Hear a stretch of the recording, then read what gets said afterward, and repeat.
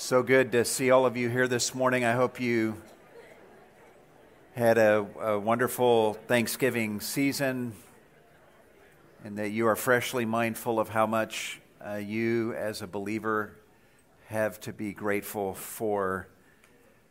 Kind of in keeping with that theme of Thanksgiving, I want to speak to you on the topic of Thanksgiving, and the title of the message is Motivations to be Thankful. I hope you realize that Thanksgiving is not something that you do one day out of the year, but it's something that is to be the consistent pattern of our life for reasons that we're going to explore in the message this morning. But let me start by having you turn to Luke chapter 18. We're going to look at a handful of passages of Scripture, and we'll start in Luke chapter 18.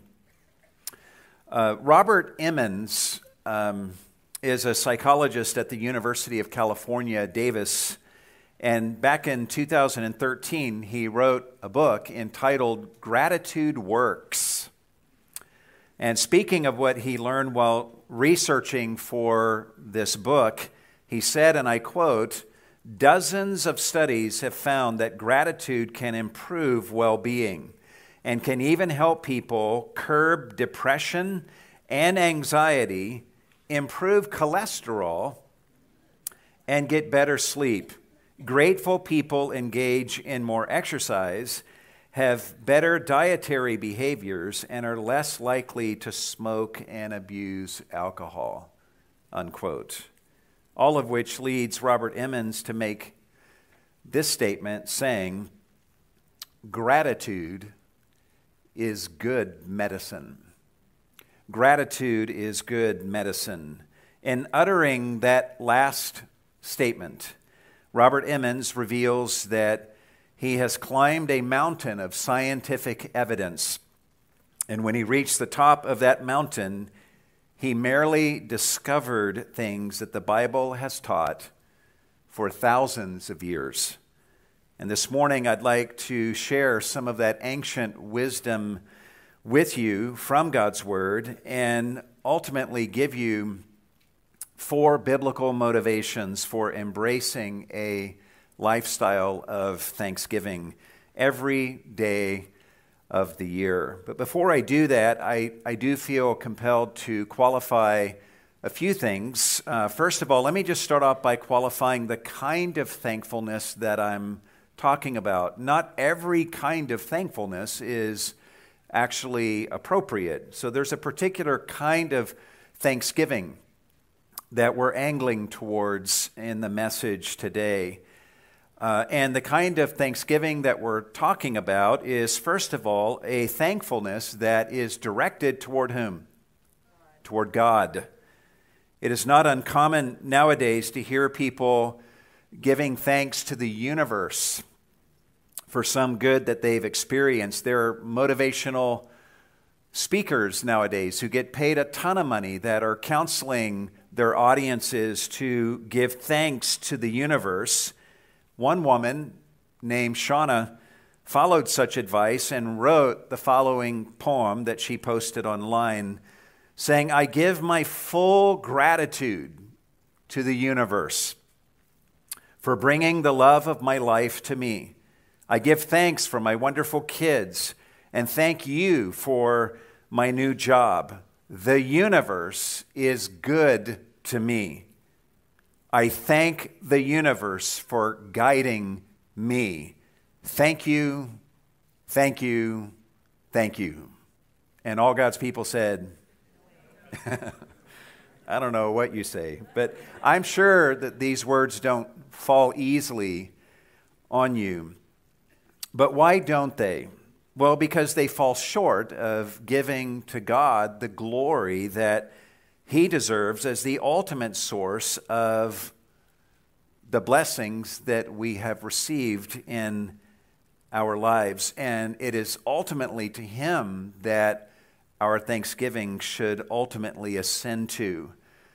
Sometimes we actually can be somewhat guilty of the same thing that this woman who wrote this poem is guilty of. Sometimes we may thank people for some gift or blessing that we have received from them, And too much of our thanks is directed towards them for the blessing that has been received, and there's too little recognition of the fact that that blessing ultimately originated from the heart of God and came from Him and reveals His heart, and we should give Him ultimately the thanks.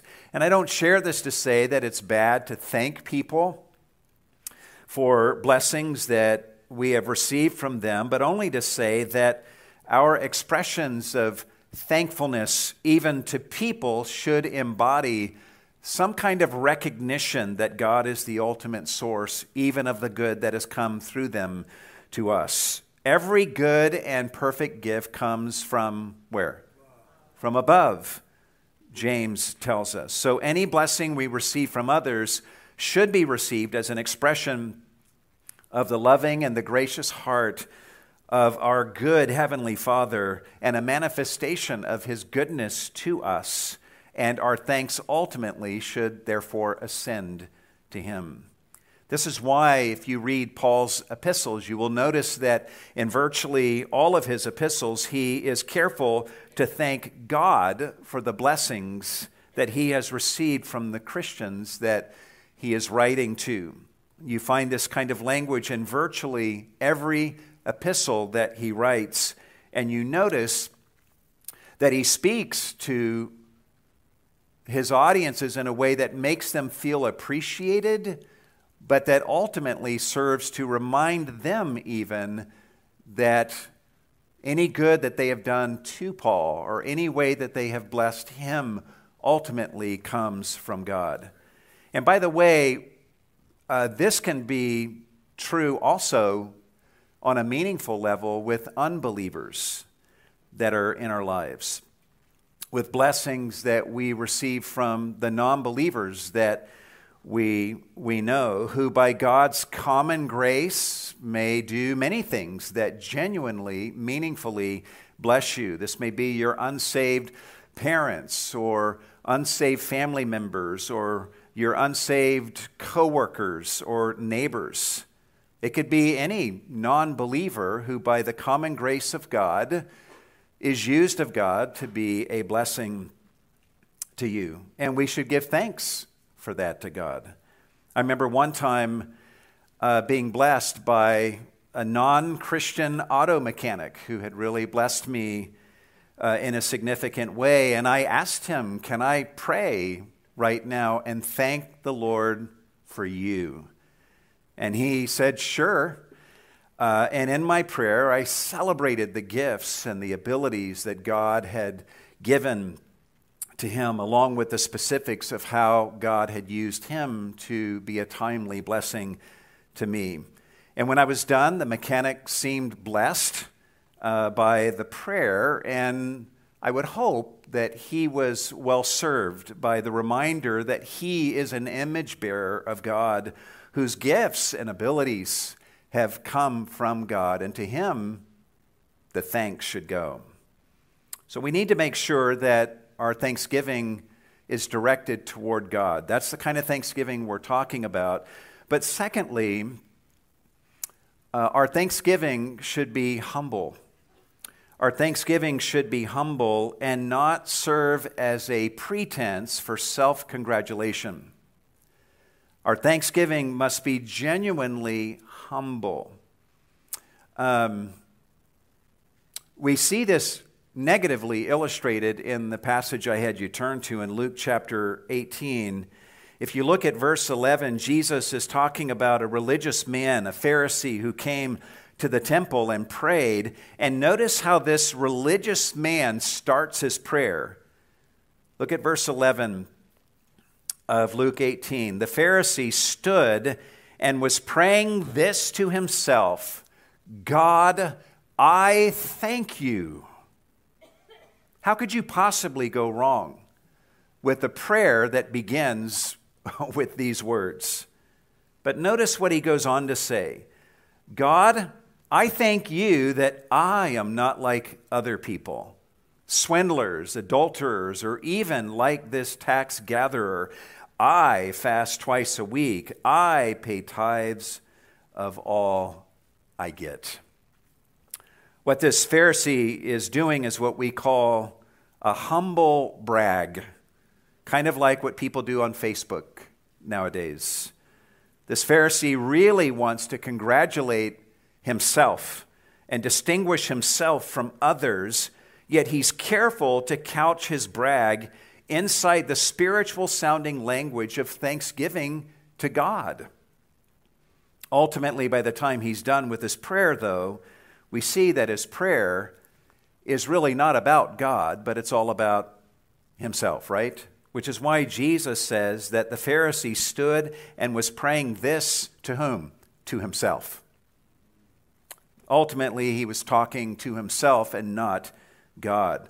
So here's my point. Don't think that just because somewhere in your prayer or somewhere in your testimony you say, I thank God, that means that there cannot be any personal pride or self-congratulation in what you say thereafter. Pride is always at work in our hearts, and we need to be ever vigilant, asking ourselves, honestly, is there self-congratulation at work in my heart that is giving energy to what I am saying?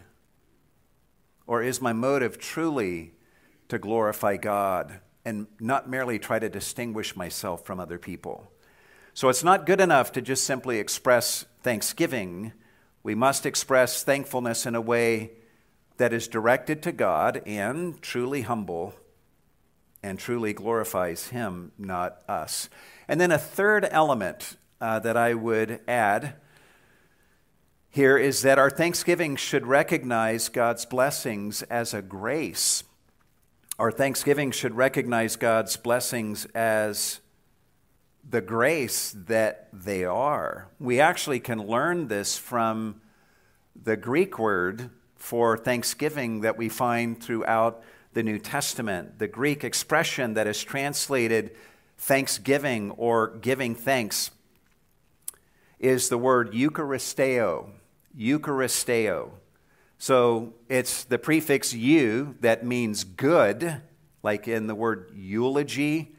It means a good word about somebody. So the eu, the EU, speaks of something that is good. And then it's got the word charis, which is the word grace. So it's the word good and the word grace inside this word that is translated thanksgiving in the New Testament. So essentially for us to give thanks is to look at life's blessings and not only to esteem them good, but also to consider them a grace. To give thanks is to look at life's blessings, large and small, and for us and our fallenness, knowing what we deserve, to consider them to be good graces from God. And keep in mind that grace is not simply unmerited favor, it is ill-deserved favor. It's not merely something that we have failed to earn, but it is, in fact, the opposite of what we have earned from God. So a thankful person, biblically speaking, is someone who is mindful of his sin and who knows what he deserves for his sin. And he sees the blessings that God has given to him as the opposite of what he has deserved. And so he calls each blessing not only good, but a grace, an amazing grace, a wonderful grace. C.K. Chesterton wrote these words saying, "Gratitude is happiness doubled by wonder."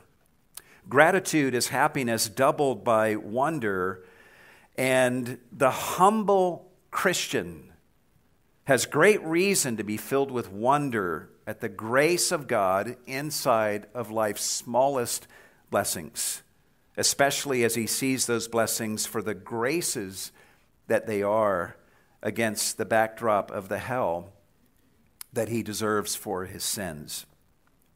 So when you see thankfulness in this way, you realize that giving thanks is a theological act. And you also see that the gospel-centered Christian is uniquely set up to be the most grateful person of all. So to summarize, when we speak of thankfulness in this message, we're speaking of thankfulness that is directed toward God, thankfulness that is genuinely humble, and a thankfulness that appreciates God's gifts as graces. And with the time that we have left, what I want to do is give you 4 reasons as to why you should embrace a lifestyle of giving this kind of thanksgiving to the Lord. 4 reasons to embrace a lifestyle of thanksgiving to God. Number 1, let's word it this way: because thanksgiving is the will of God for you in everything. Because thanksgiving is the will of God for you in everything. How's that for a reason? Let me have you turn to 1 Thessalonians chapter 5.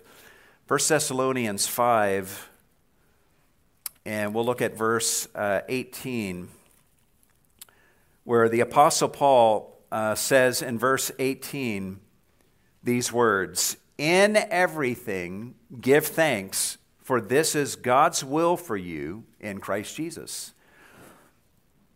Let me read that again. "In everything give thanks, for this is God's will for you in Christ Jesus." Some of you right now are at a stage in your life where you're desperately searching for the will of God, and you're like, I don't know what His will is. I've got a tough decision to make. Well, you can know whatever His will is regarding that thing, right here you know something that is His will. And that is that in everything you give thanks. This is a command. This is an imperative. God commands us here to give thanks. And while on the surface this may seem like a bummer of a reason to give thanks, think about the heart of God in giving us this command. This is not a burdensome command that God is seeking to weigh us down with, to where you hear it and it's like, man, now I got to add that to my list of things to do. Just think about the heart of God that gives us this command. This is more like me bringing home some delicious ice cream to my children and saying to my children, eat this. If I said that to my kids, I would be giving them a command, right? But I guarantee you that my children would not hear that command from me and say, man, Dad, we just don't like it. All these imperatives coming from you, all these commands, it feels like we're living under law or something. They wouldn't respond that way. All they would have to do is look at my countenance, and they would know that I'm excited about them partaking of this ice cream because it is good and wonderful, and I'm excited about them entering into the experience of this. And I want you to feel something of that vibe here in a verse like 1 Thessalonians 5:18. When God looks at you and says, in everything give thanks, He has a smile on His face, a knowing smile on His face that should let you know that He wants to bring you into something that's really good. And part of what God is trying to bring you into and to bring you in on is a fundamental reality that underlies this command. Otherwise, God would not give this command. And that reality is that in everything, God is always doing something that you can thank Him for.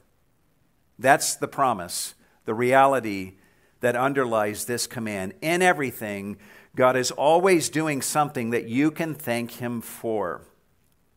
Giving thanks to God in everything is not just some spiritual, pious exercise that is not rooted in reality.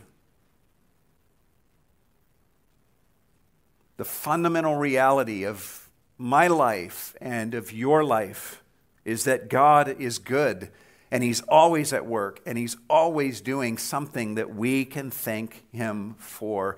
And He's telling us here that giving thanks in everything is the way we bring our heart attitude into conformity with this fundamental reality in every circumstance at all times. You say, well, I get that, but what should I be thankful for? Paul is telling me to give thanks in everything, and right now in my circumstances, I look around and I don't see much in my life that I can be thankful for. I hope that's not your mindset, but even if it is, Paul gives you a lot of help in this verse. Look at it again. In everything give thanks, for this is the will of God for those in Christ Jesus. For those who are in Christ Jesus. X marks the spot on this treasure map. And the spot where Paul puts the X is in Christ Jesus. And there's a whole trove of treasures inside of just that phrase, inside of Christ for you to give thanks for. If you want something to be thankful for, how about just simply giving thanks for Jesus Christ and the fact that you are in Christ Jesus? How about giving thanks for the fact that God chose you in Christ as a believer before the foundation of the world, and that God drew you to himself and saved you from your sin and put you into Christ Jesus? How about being thankful that you are in Christ Jesus rather than still in the kingdom of Satan and still in your sins? How about being thankful that you are in Christ Jesus, who is your strong tower, your refuge, your only safe haven from the wrath of God? Not everyone on the planet is in Christ Jesus, which is the safest place to be, but you are by the grace of God. Give thanks for that. How about opening the book of Ephesians and marking all the times you are told in that epistle alone that you are in Christ, and then making a list of all that that means, and then giving thanks for those things? How about rejoicing in the fact that you are accepted in the beloved, who is Jesus? How about giving thanks for the fact that in Him you have redemption through His blood, the forgiveness of all of your sins? How about thanking God that Jesus Christ, because you are in Him, is the one great permanent circumstance in which you live and move and have your being every day? No matter what your circumstances are, circumstances of happiness or brokenness or tragedy, you are always in Christ Jesus. How about thanking God that even in trials, God is always doing a million things for which you can thank Him, as He is always working all things for your good and His glory, all because you are in Christ Jesus. Why should we embrace a lifestyle of thanksgiving to God? Well, first of all, because thanksgiving is the will of God for us who are in Christ Jesus. It's God's will because for the person who is in Christ Jesus, God is always doing something that they can be thankful for. But this isn't the only reason.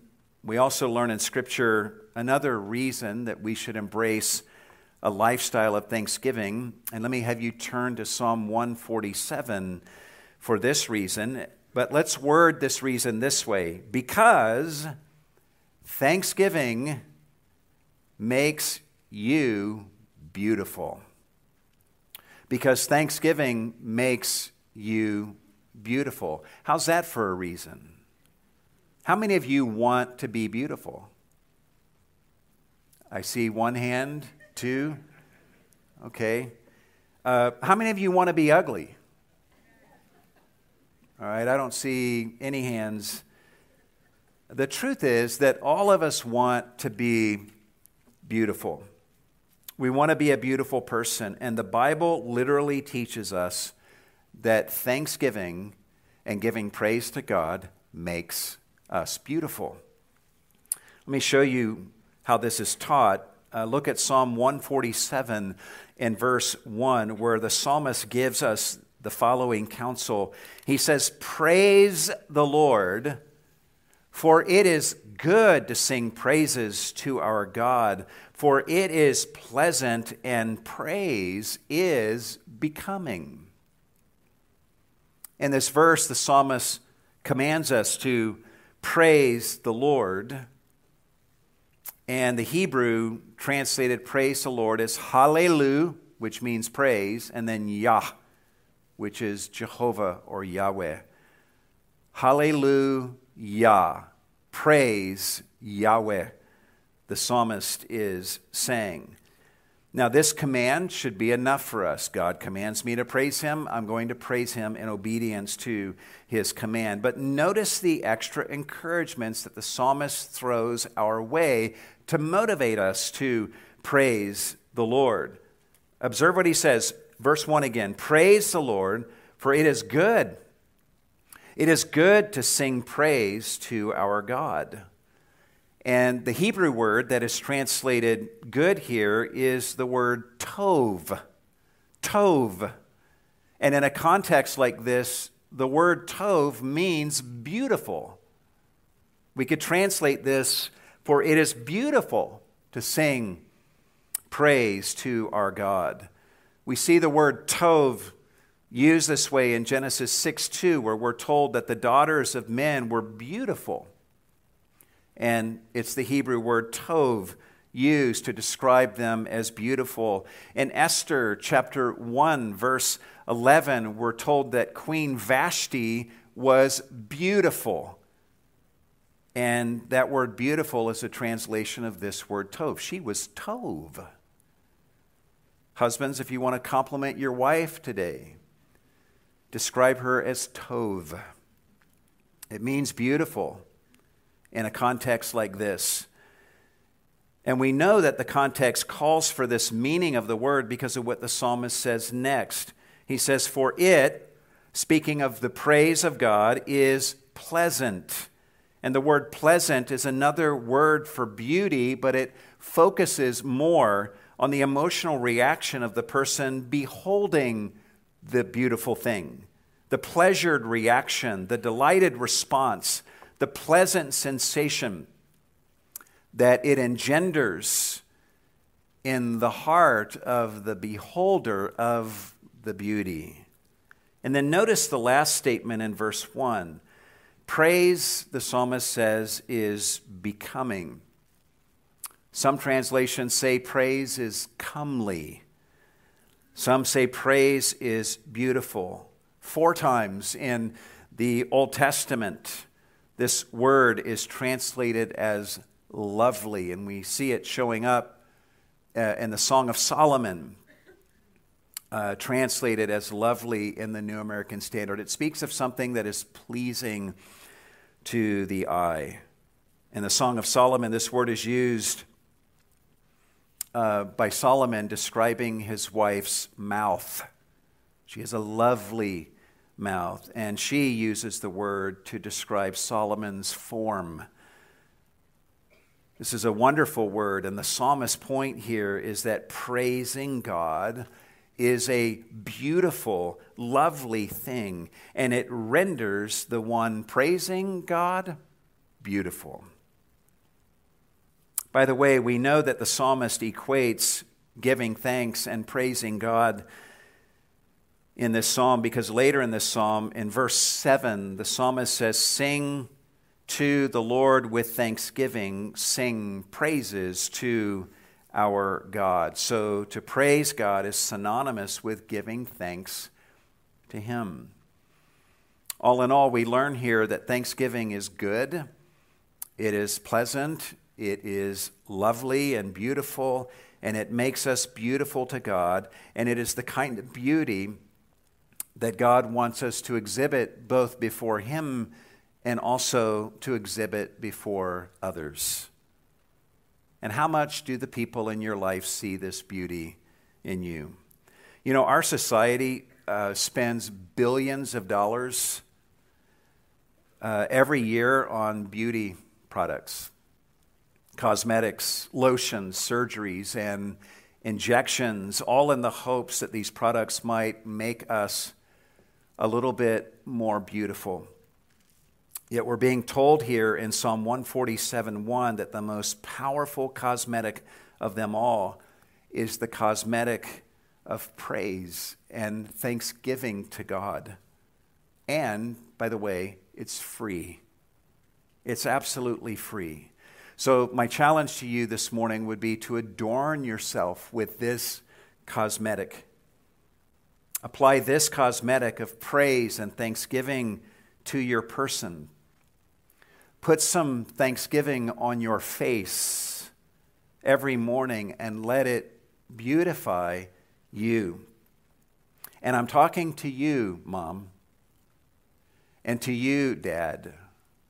I'm talking to you, husband and wife. I'm talking to you, children, you teenagers and younger. Put some thanksgiving on your face and let it adorn and beautify you. Doing this will make you beautiful before God, and it will make you a more pleasant person for others to be around, I am sure. Embracing a lifestyle of thanksgiving is not only the will of God, but it also makes us beautiful. But that's not all. This brings us to the third reason to embrace a lifestyle of thanksgiving.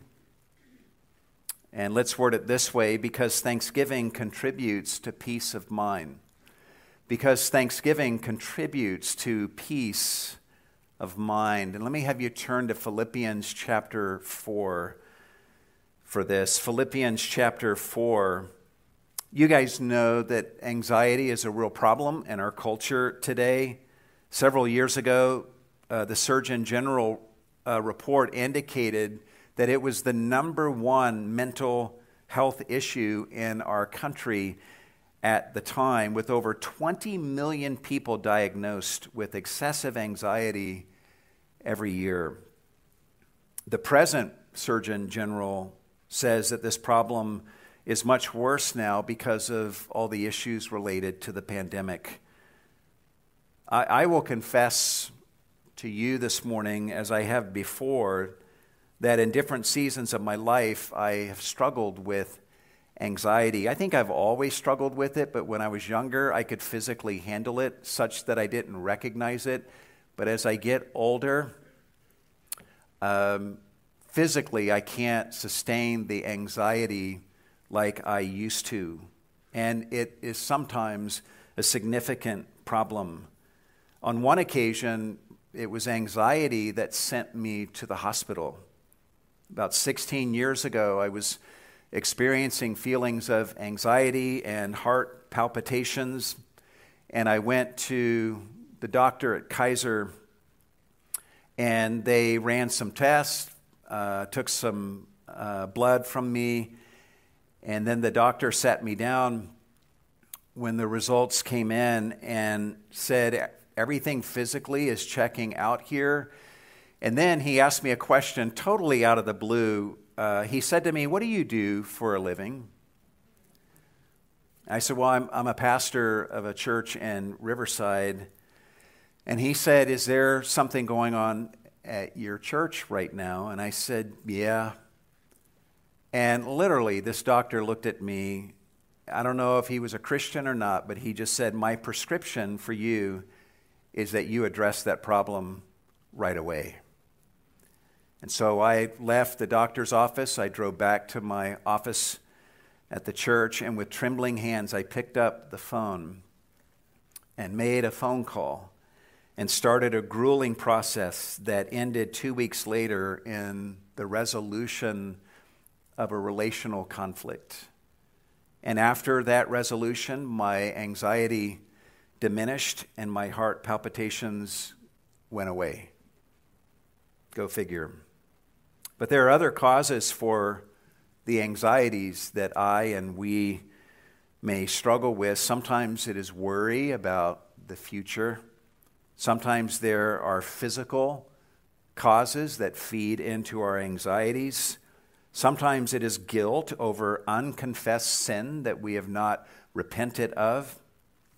Or it could be the result of an inappropriate guilt or shame caused by a failure to believe the gospel and to believe that we truly are forgiven by Christ for some past sin. Sometimes our anxiety is the result of idolatry in our life, and we need to be honest and frankly admit that. As Timothy Keller says, if you want to know what your idols are, you will usually find them lying at the bottom of your anxieties. Let me read that again. If you want to know what your idols are, you will usually find them lying at the bottom of your anxieties. Sometimes our anxiety is the result of a lack of trust in God, which is often where my anxieties personally come from. And in such moments, it's not that I don't believe that God can handle my problem. I have no question about God's ability to handle my problem. It's that I'm not sure that I can trust God to handle my problem in the way that I want it to be handled. That's the issue. So I carry the burden myself and stress myself out in the process. And for this reason, I would have to say that in my own life, if I'm really honest, most of my anxiety is the result of a prideful allegiance to my own agenda and me trying to hold on to the reins of my life, reins that only God should have control of. So I do want to issue this warning to all of you from a place of experience. If you're trying to play God, trust me, you are not up for that task. You try to assume your seat on God's throne and hold the reins of your life that only God should be holding. You will eventually find yourself riddled with anxieties. God, however, can hold the reins of your life, and He can sit on His throne and reign from everlasting to everlasting and never get an ulcer. So I remember years ago, Alvin and Kim Davis using this expression, and I'll share it with you. So put your junior God badge aside and let Him be God. Let Him have the reins of your life and rest in His sovereignty rather than trying to be sovereign yourself. But look at what Paul calls upon us to do in moments when we are tempted to be anxious for any of these reasons that we've just explored. In Philippians 4:6, he says, be anxious for what? For nothing. These words, by the way, are written by a man sitting in prison, being persecuted for his faith. And he's saying to us, don't let yourself be anxious about anything. He is telling us that as justified ones, there is absolutely nothing we will ever encounter that is a legitimate cause for anxiety in our life as a Christian, if we could truly see as we ought to see.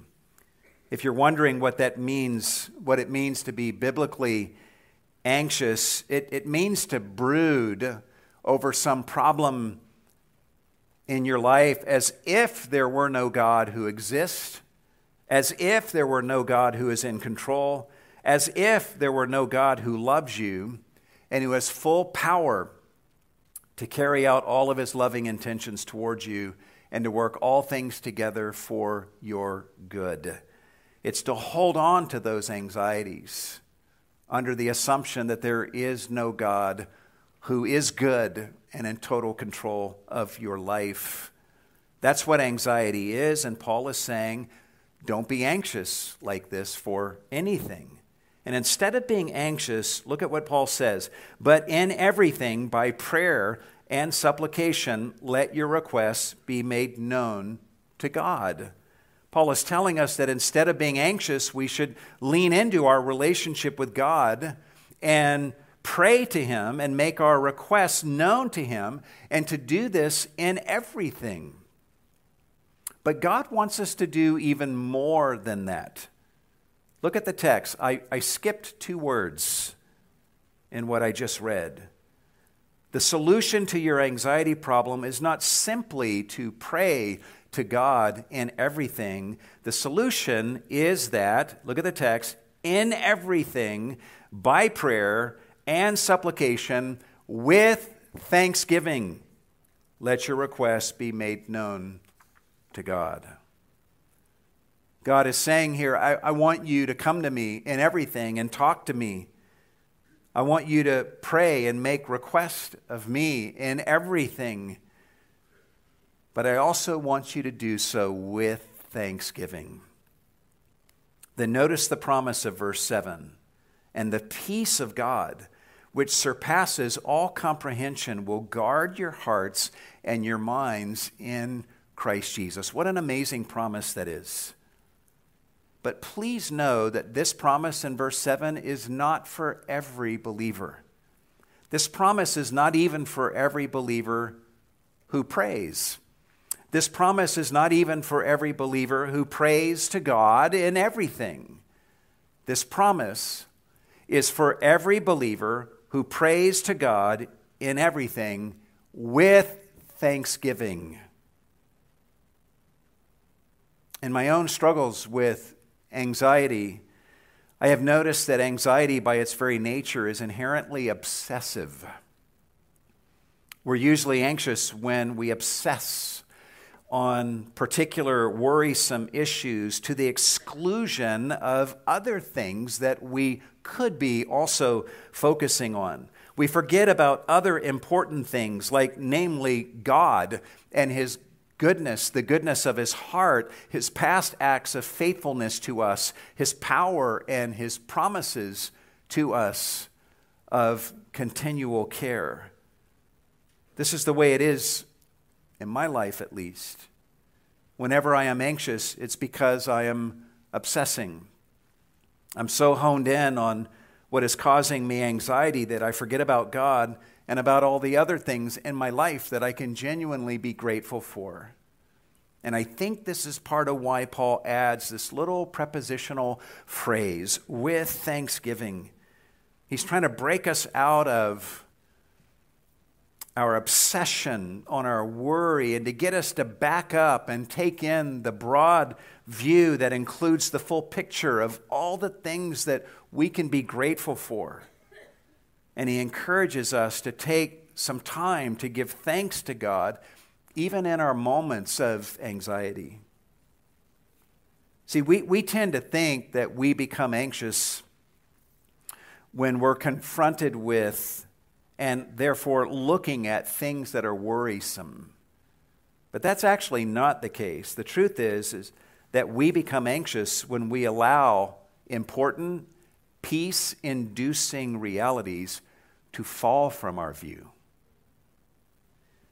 And Thanksgiving is a great way to prevent that from happening, right? Just ask Elisha's servant, whom we see in 2 Kings chapter 6. The king of Aram had come against Elisha wanting to kill him because he hated him. And he had Elisha surrounded with his horses and chariots. And Elisha's servant sees all of those horses and chariots and he becomes fearful. And he says to Elisha, "What shall we do?" And Elisha says, "Do not fear, for those who are with us are more than those who are with them." And I'm sure Elisha's servant had a look on his face that revealed that he had no clue what Elisha was talking about. So in 2 Kings chapter 6, verse 17, Elisha prayed and said, "O Lord, I pray, open his eyes. Open his eyes that he may see." And the Lord opened the servant's eyes, and he saw. And behold, the mountain was full of horses and chariots of fire all around Elisha. You think that solved his anxiety problem? The king of Aram and all of his horses and chariots were still there, and yet anxiety problem solved. Because he sees that truly there are more who are with them, Elisha and his servant, than with the king of Aram. There are more who are for them than those who are against them. So here's a good practice for you, just being practical. When you come to God to make request of him in a moment of anxiety, ask God, just make your first request, Lord, open my eyes and help me to see what I ought to see. Help me to see what I can be thankful for. And then just take a few minutes before you make any other request and just start thanking God for the things that he brings to your mind. Thank him for saving you. Thank him for his past acts of faithfulness towards you. Thank him for his promises and specify the particular promises that you are very thankful for. Thank him for heaven to come. Thank him for working all things together for your good and for his glory. Thank him for being present with you always, even to the end of the age. And thank him for how he has shown himself faithful to saints throughout history. Try to make yourself list off 10 things at least that you can be grateful for and express thanks to God for each of those things before you make request of him. And you know what? When you're done giving thanks to God for those things, your problem that's causing you anxiety will likely still be there. But you will probably be better able to see your problems within that larger context of God's goodness, past, present, and future. Taking time to thank God for things will also probably make you a bolder prayer warrior when you do begin to voice your request to him. Again, here in this passage, Paul says, those who pray with thanksgiving will experience, verse 7, the peace of God. The peace of God will descend from heaven and will mount guard around their hearts and their minds and will walk as a soldier around their heart and mind and protect them from anxiety. And thanksgiving is a part of the ingredients that contributes to this experience of God's peace. Thanksgiving contributes to peace of mind, but it does more than this. And this brings us to the fourth and final reason to embrace thanksgiving as a way of life. Number 4, because thanksgiving to God is a powerful antidote to sin. Because thanksgiving to God is a powerful antidote to sin. And let me have you turn to Romans chapter 1 for this.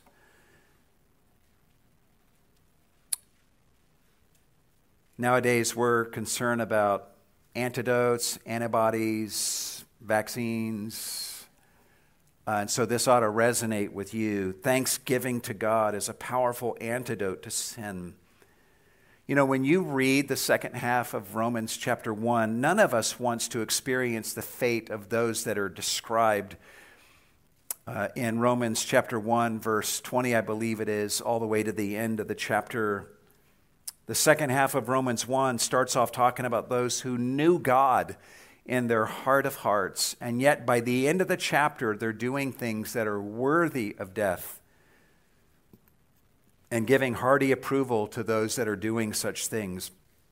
In other words, by the end of the chapter, they are in a place where their souls are utterly damned and they are in a state of complete spiritual ruin.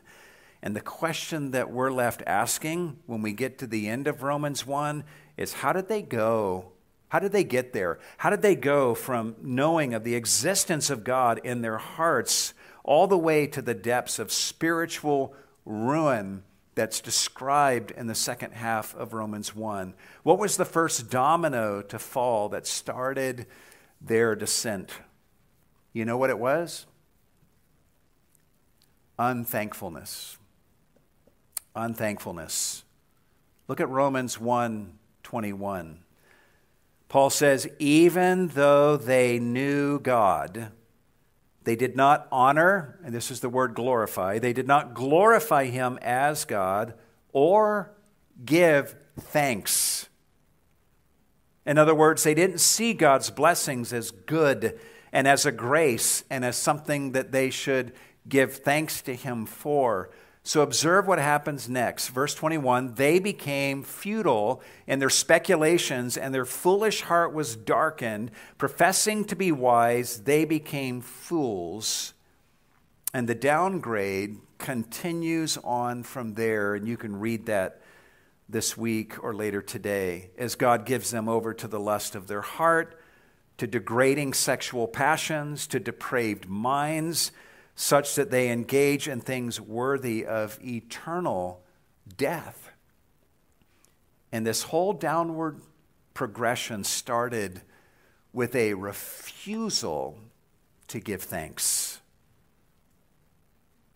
Paul is telling us that unthankfulness is the first step on the path to foolishness and ruin.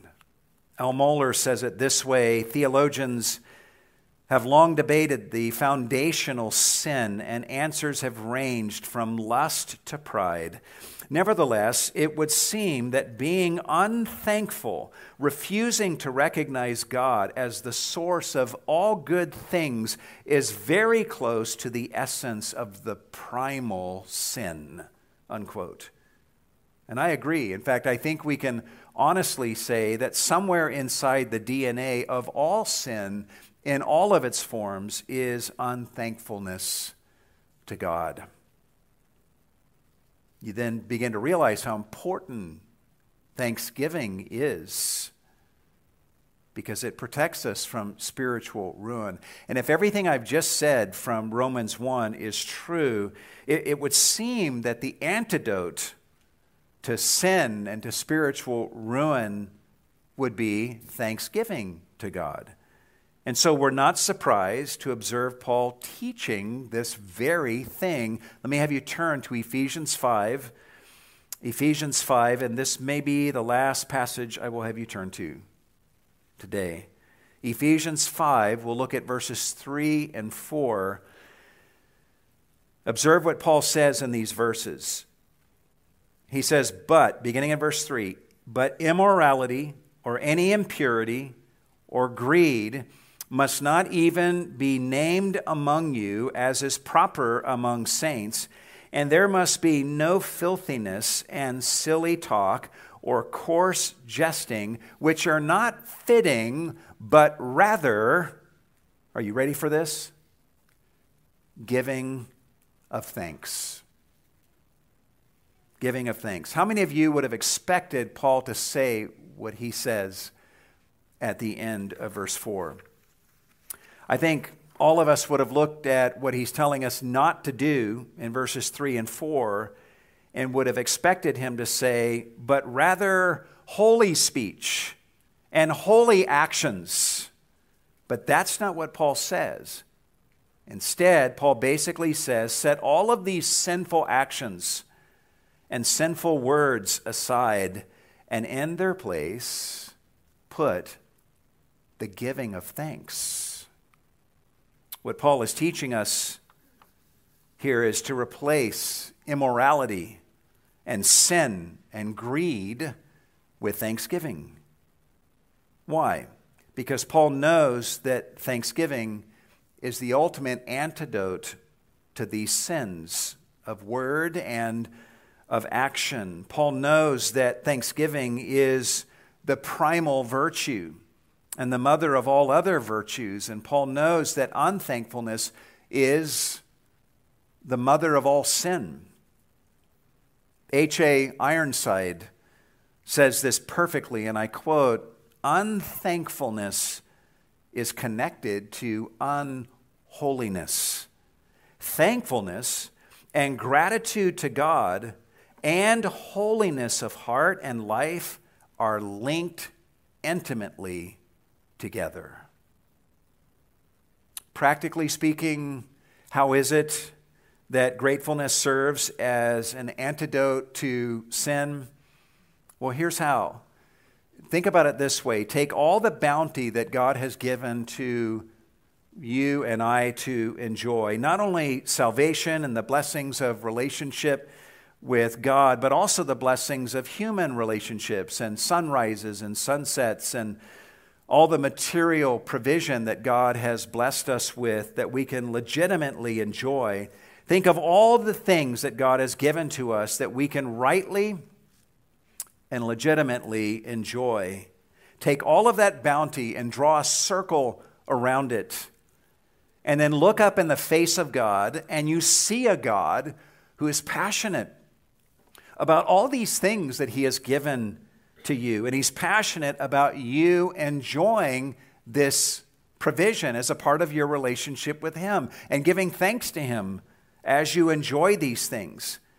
Just like in the Garden of Eden, God said to Adam, of every tree of the garden you may freely eat. That's the first command that God gives in the garden to Adam. It's not don't eat, it's of every tree of the garden you may freely eat. Literally, you may feast sumptuously. This is His first command to Adam, and it's not just a command to eat, but a command to feast sumptuously. Adam would have been able to look around in this garden of perfection and abundance and see the exuberance of God for him to experience the fullness of joy in God's provision. And so just imagine that and then just draw a circle around everything that God has provided for you in your life to righteously enjoy, and then hear God when He says, feast upon these things that I have provided for you. Enjoy this bounty from my hand with thanksgiving. And then obey God and enjoy those things with thankfulness of heart. Here's the deal. As long as you and I are doing that and enjoying God's blessings with thanksgiving to Him, we're not going to sin. But here's what we often do instead. We stand on the outskirts of that circle of God's provision. And instead of looking at all that He has provided for us to enjoy, we're turned the other way and we're staring at all the stuff that we don't have and the stuff that we shouldn't have. We look at all the stuff that God has prohibited and forbidden, and we're thinking, man, that would be nice to have. That would be fun to do. I'd love to have that or to do that. And we start obsessing on what God has forbidden. And it's not long before we find ourselves outside that circle of God's righteous provision. And we're now partaking of what He has forbidden. And here in this passage, Paul is trying to protect us from that. He's saying to us, here's the cure for that. Those of you who are facing away from the circle of God's righteous provision, turn around and look at all of God's provision for you to righteously enjoy. Then dive in and feast upon those things with an attitude of thanksgiving to God. I just plead with you to think deeply about this. I so wish I did years ago. Ponder, even in your life as a young person, how thanksgiving can really be a powerful antidote to sin. When you are tempted to enjoy some sinful pleasure outside of the circle of God's loving provision, you should speak to your heart. Don't listen to your heart. You should speak to your heart and say, is my life so dry under God's provision that I must find refreshment here in this sin? Are there no pleasures that God has given to me to satisfy my thirst for life and cheer? and then turn from the wickedness and turn toward God's provision and dive into enjoying God and all that He has provided for you to righteously enjoy with thanksgiving in your heart to Him. Doing this is a powerful antidote to sin, and it's what Adam and Eve should have done in the garden, right? Listen to what Al Mohler says about Adam and Eve's situation. He says, what explains the rebellion of Adam and Eve in the garden? A lack of proper thankfulness was at the core of their sin. God gave them unspeakable riches and abundance, but forbade them the fruit of one tree. A proper thankfulness would have led our first parents to avoid that fruit at all cost and to obey the Lord's command to feast upon what He had given them to enjoy. And this is exactly why Paul is calling us here in Ephesians 5 to thanksgiving, because thanksgiving is the most powerful antidote to sin. And I think this is what the British pastor of the last century, John Henry Jowett, meant when he spoke of gratitude and described it in this way. Listen to what he said. Gratitude is a vaccine, an antitoxin, and an antiseptic. Gratitude is a vaccine, an antitoxin, and an antiseptic. And I agree, gratitude is all of that and so much more. I'm sure for Christmas this year, you're going to ask for many things.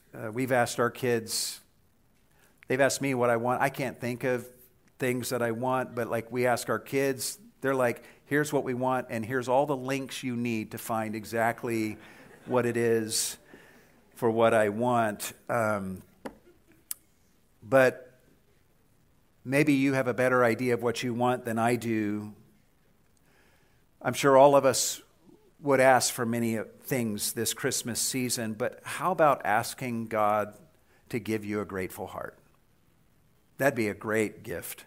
As I shared with you last Sunday night, say to God, with the poet George Herbert, and say to God, Thou hast given so much to me.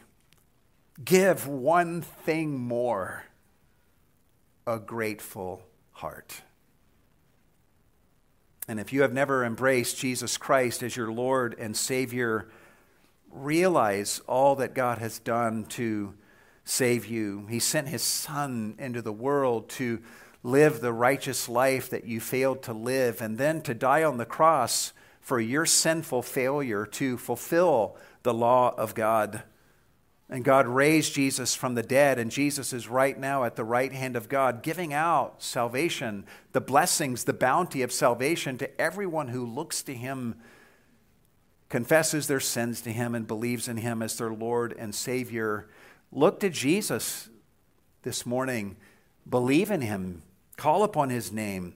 And then thank Him for the salvation that He will be pleasured to give you.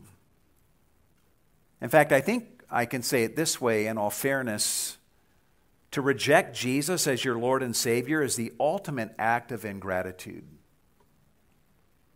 The core reason people reject the way of salvation through Christ is because they don't want to have to say thank you to God for their salvation. They don't want to be beholden to God. They want God to be beholden to them. I was talking to a Muslim a couple years ago and asked him how he knew that he would make it into heaven. And he had a very simple answer. He said, God and I have a deal. I am good to Him, and He responds by being good to me. And then he spent the next several minutes telling me about the amazingly good things that he has done in his life and how he has helped people. And honestly, as I listened to him, I was quite impressed, honestly, over the volume of good works that this man had done. But what was obvious to me is that this man was not giving thanks to God for his salvation. In his mind, his salvation is God's way of giving thanks to him. And if God let that man into heaven, he would spend all of eternity bragging about everything he did to get there. This is the way of the world, the way of people who don't want to praise God for their salvation. They want to be praised for accomplishing their own salvation. But what God wants from all of us is to see our bankruptcy and to come to him in our brokenness and to confess our sins to him and to look to Christ and who he is and all that he has done to provide us salvation, and then to believe in him, receive salvation, and then say to God, thank you, God. Your salvation is good. Your salvation is an amazing grace, and I receive your gift with thankfulness, and I will spend the rest of my life thanking and praising and boasting about you. This is the greatest act of gratitude that anyone can engage in, the act of receiving God's gift of salvation and then spending the rest of their life saying with the Apostle Paul in 2 Corinthians 9:15, thanks be to God for his unspeakable gift. Let's pray together and ask God to give us that kind of heart.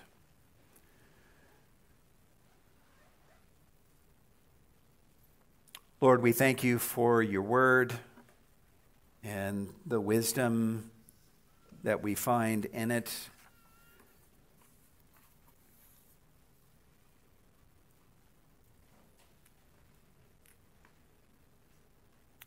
But we confess to you that not a one of us in this room is as grateful to you as we ought to be, and I am chief among them. And I pray that you would give to me a grateful heart. If you give me nothing else, give me a grateful heart. Because there's a whole motherload of good in gratitude that is genuinely directed toward you and that sees your blessings, from the blessings of salvation through Christ all the way to the tiniest blessing in life as an amazing grace generously supplied to us from a heart, from a God whose heart overflows with goodness. And we almost don't need to ask for anything else but for you to give us this gift. And if there's any here today, Lord, who've never received the gift of salvation, may they today say, I want my life on a fundamental level to be a grateful life with gratitude directed toward God. And I see what this God has done to give me salvation and forgiveness for my sins. I'm going to receive it today and call upon Jesus. And then spend the rest of my life thanking God for this gift.